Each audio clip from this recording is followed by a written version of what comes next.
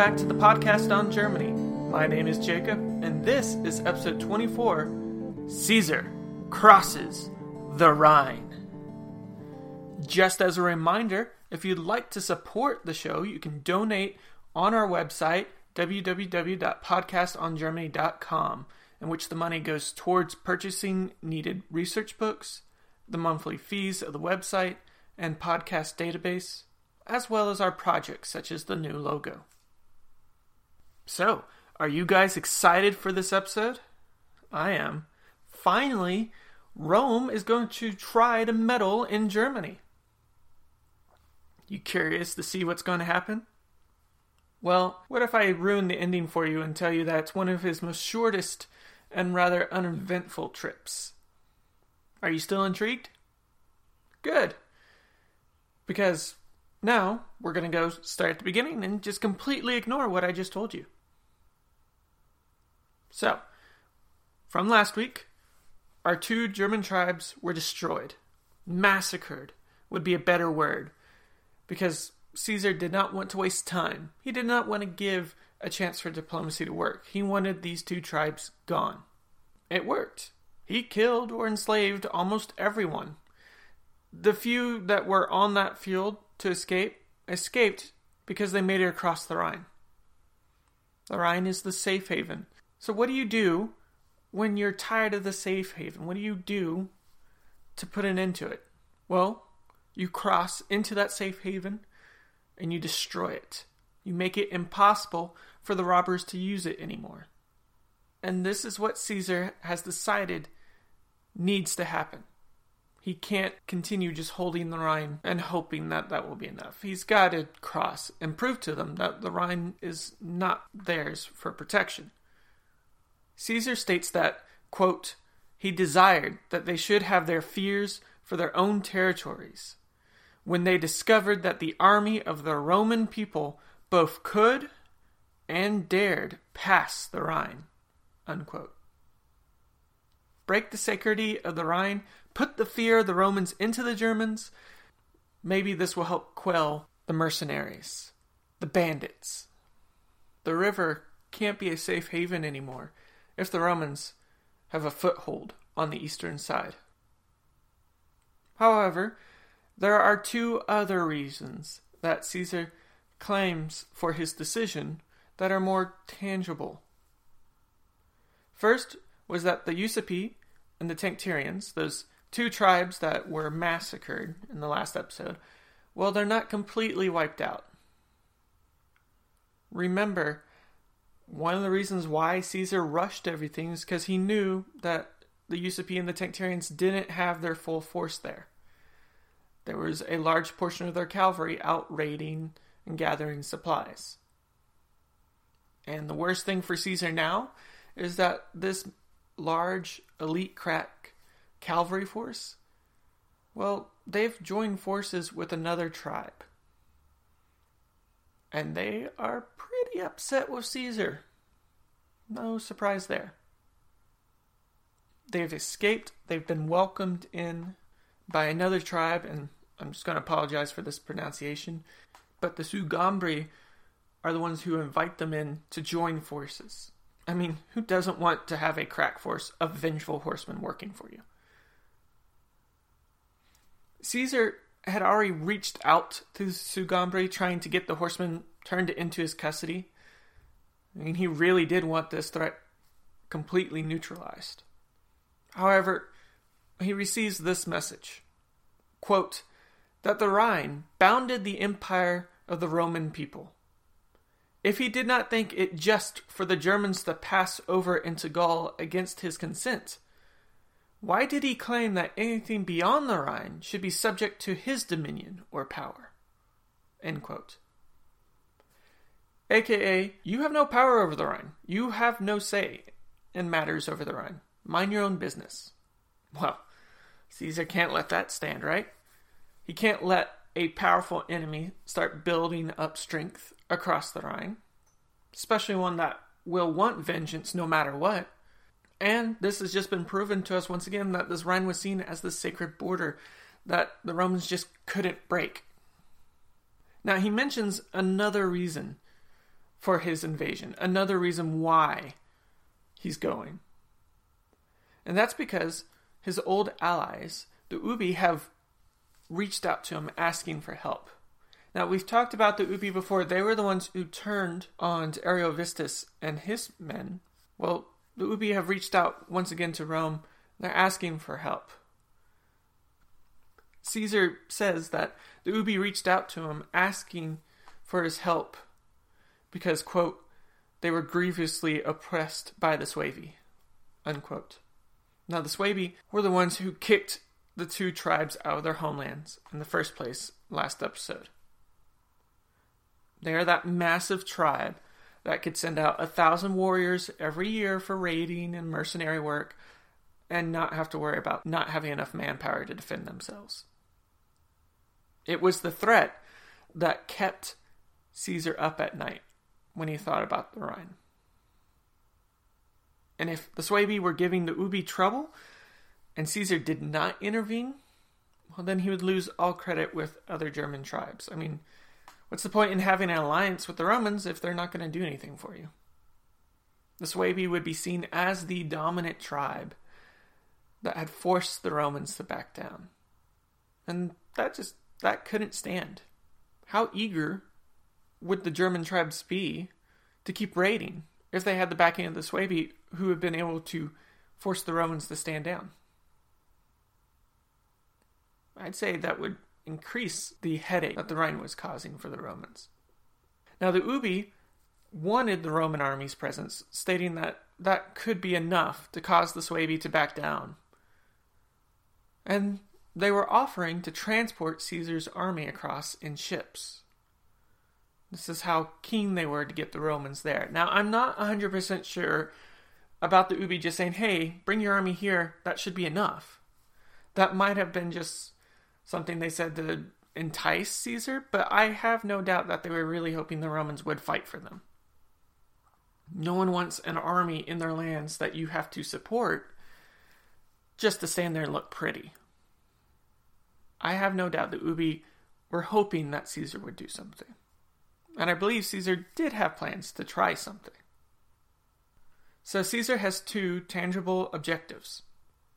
First, he must defeat the combined might of the Usipi, the Tencterians, and the Sugambri. Make sure that they're no longer a threat. Easy peasy. Second, he must protect his allies, the Ubi, and make sure that they were not going to be overwhelmed by the Suevi. But the big objective, the one for everyone to see, was that the Rhine was not a haven. It wasn't a protective barrier. It was something the Romans could and would cross. So Caesar gathers his army and decides that it's time to cross the Rhine. He's already in the region. His men have just won another amazing victory, gained a lot of riches from the selling of the slaves. Well, might as well push forward. But he decides that he's not going to rely on the Ubi ships. Quote, he neither deemed to be sufficiently safe nor considered consistent with his own dignity or that of the Roman people. End quote. He didn't want to cross on those ships. Now, it's been joked that Caesar didn't feel comfortable on the ships and that he was scared of drowning in the Rhine. But if you know Caesar's background, you know he has a lot of experience with ships. And in this year, he's going to be crossing the English Channel. So Caesar's not scared of water.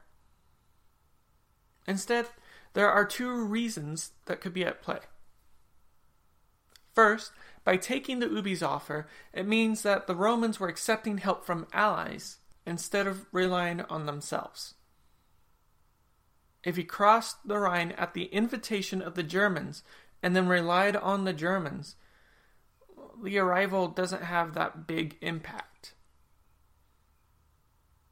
It's not the Romans crossing with authority and power. It's crossing because they got an invitation and someone helped them out.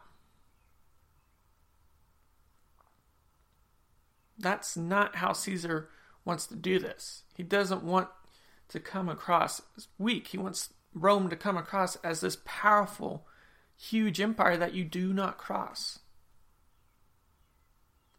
Now, the other issue is that if the campaign goes badly, or if the Romans get outflanked in a land that they have no knowledge about, then those boats could be destroyed or lost.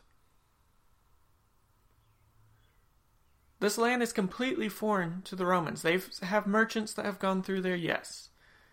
They have probably guides in Gaul that could help lead them through the area, but this is completely alien to them. Their troops don't know what to expect. Caesar doesn't know what to expect.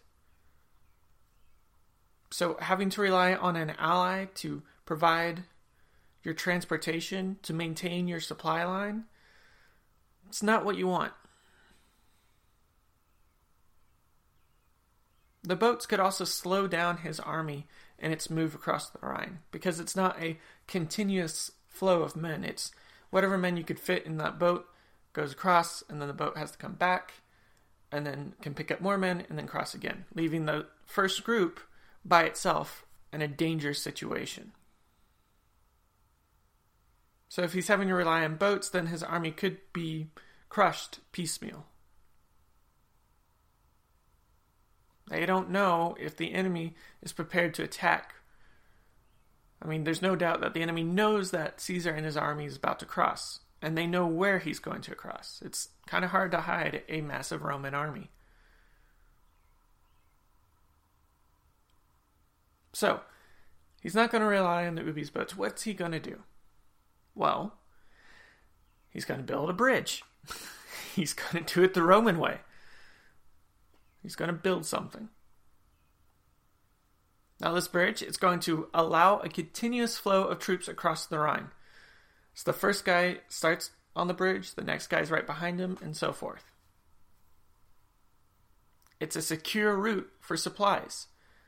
You don't have to worry about the bridge being destroyed because it got flipped over in the water. You don't have to worry about it being captured because an enemy got close enough to steal away the boats. It's a permanent structure that you can continuously send supplies across. Finally, it sends the message that the Romans are crossing on their own terms. They don't need German aid to do this. They are going to break this sacred haven of the Rhine by themselves. Now I'm going to take a minute and I'm going to give you what Caesar's description is of the bridge being built. Quote, "He joined together at the distance of 2 feet, 2 piles, each 1.5 feet thick, sharpened a little at the lower end and proportioned in length, after he had, by means of engines, sunk them into the river, and fixed them at the bottom, and then driven them in with rammers not quite perpendicularly, like a stake, but bending forward and sloping, so as to incline in the direction of the current of the river. He also placed 2 opposite to these, at a distance of 40 feet lower down, fastened together in the same manner, but directed against the force and current of the river. Both of these, moreover, were kept firmly apart by beams 2 feet thick, laid in at their extremities between 2 braces on each side, and in consequences of these being in different directions and fastened on sides, the one opposite to the other, so great was the strength of the work, and such the arrangement of the materials, that in proportion as the great body of water dashed against the bridge, so much the closer were its parts held fastened together. These beams were bound together by timber laid over them, in the direction of the length of the bridge, and were covered over with laths and hurdles, and in addition to this, piles were driven into the water obliquely at the lower side of the bridge, and these, serving as buttresses and being connected with every portion of the work, sustained the force of the stream. And there were others also above the bridge at a moderate distance. that if trunks of trees or vessels were floated down the river by the barbarians for the purpose of destroying the work, the violence of such things might be diminished by these defenses and might not injure the bridge. End quote.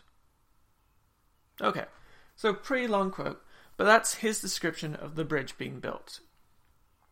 Now, for us non-engineers, it probably went over your head what I was talking about. The important thing is that while building this bridge, he built defenses for the bridge as well. And it shows how nervous Caesar is about crossing the Rhine. He doesn't want to risk losing this bridge to German sabotage. He's built defenses with this in mind.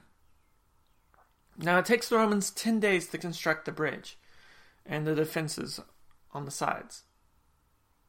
And then Caesar crosses the Rhine, first time. He doesn't take his full army with him, though. On both sides of the bridge, he leaves 2 strong encampments of troops to make sure that there are no attempts to seize the bridge behind him. After that, Caesar's army is constantly on the move for this campaign. It's going back to this idea of Caesar is in a rush. He's trying to get things done. So where does he go first? What's his first objective? Well, he decides to march his army towards the Sugambri in order to bring those 3 dangerous tribes to heel. And Caesar states that while he's on his way, several other tribes send ambassadors to either create alliances or to secure peace and avoid conflict. There are several Germanic tribes that really don't want to fight. They don't want to be involved, or they want the Romans as allies, and so they are reaching out to Caesar and saying, hey, here's some of our people, you can have as hostages. Here's some of the trade we'd like to do with you. Is there any chance that we could work with you? Do you need some troops, some cavalry maybe? There's a lot of trade going on as Caesar is on the move. As Caesar and his army is moving towards the Sugambri, well, they, under the advice of the 2 tribes that just were nearly wiped out by the Romans, abandon their land. And they take everything that they have with them. And they flee further into Germania, hiding in the forests and the swamps. They're gone. Sugambri wisely decided that it's not worth fighting the Romans. It's better just to back off and wait it out. So, when Caesar and his army have finally reached the Sugambri's land, ready for a big fight, their first big fight in Germania, there's nothing. Absolutely nothing.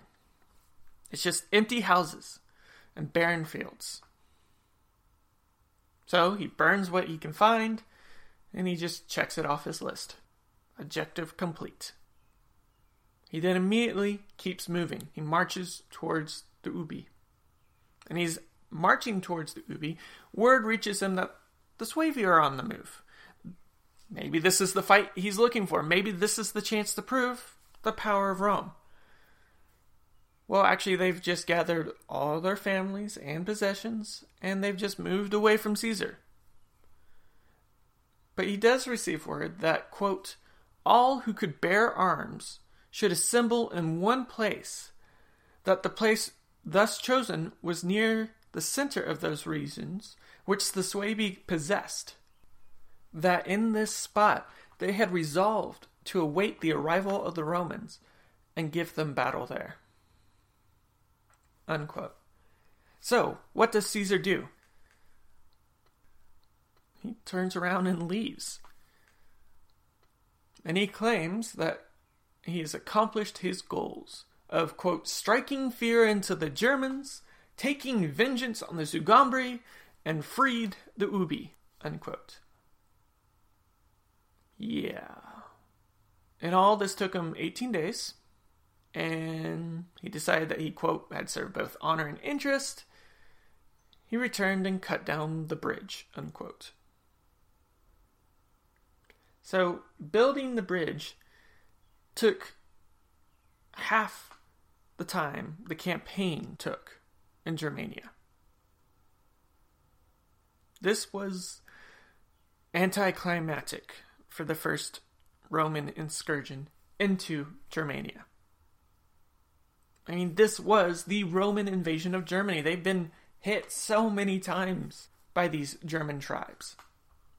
You'd expect something more than just burn some empty homes, march to our allies, wave at them, and then turn around and march back.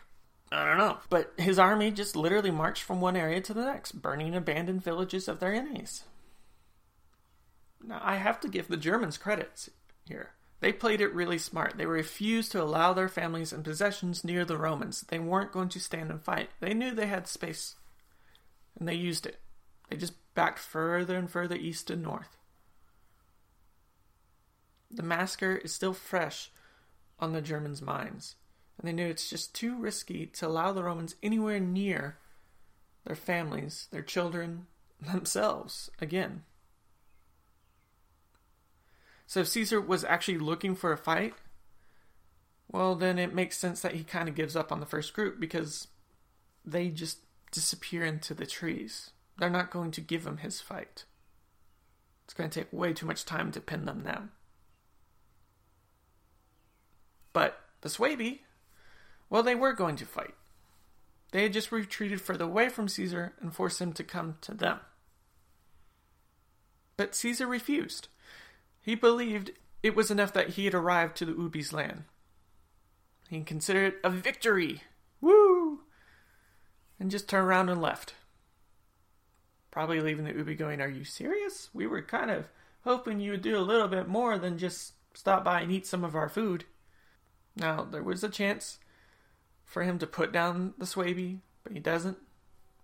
He just considers it not worth his time and leaves. Or is there something else at play? Maybe he didn't think he could do it. Or maybe he thought it was just too risky to do it. He's in unfamiliar territory. He's moving further and further away from his bridge, from safety in Gaul. He's not really wanting to risk it. And frankly, Caesar's always about the money. What's he found so far? A bunch of abandoned villages and empty fields. And in those villages, there's nothing of wealth. The Germans have taken all of their possessions with them. So, for a man about all the money, this is a complete waste of time. There's no money to be had here. They're not going to fight so you can capture them and make them slaves. And they're not leaving their goodies around so where you can just pick it up and take it home. So in the end, Germania, it's just too dangerous. There are no major benefits in Caesar's eyes. Why stay? 18 days is a nice little vacation from Gaul. We can head back now. Now, we have to ask ourselves, do we think that Caesar was successful? And I have to say, I don't think so. His 3 objectives. The first one, defeat the combined tribes. Well, he doesn't do that. He burned some of their villages, sure. But in the end, that's just going to make them mad. You didn't kill them. You didn't make sure that they stay away. You just burned some of their empty homes and huts. And that's not going to be enough. Second one, help the Ubi. Well, okay, he did do what the Ubi asked in arriving and just saying hi, but he didn't really do anything to make the Suebi back down. In fact, the Suebi were getting ready for a fight. And Caesar's the one who backed down. So I'm not exactly sure he accomplished his objective of making the Suebi look weak. And his final goal of proving that the Rhine wasn't a safe haven. He does get more allies, that's true. But he doesn't stay. In fact, he just comes in, looks around for a bit, and then runs back out, burning his only bridge across the Rhine. In order to break the haven, he would have to have garrisons on both sides of the Rhine. It'd be a large occupational force, and that's how you'd have to break it. But that's not what he does. This symbolic invasion, well, it's just that. It's just symbolic.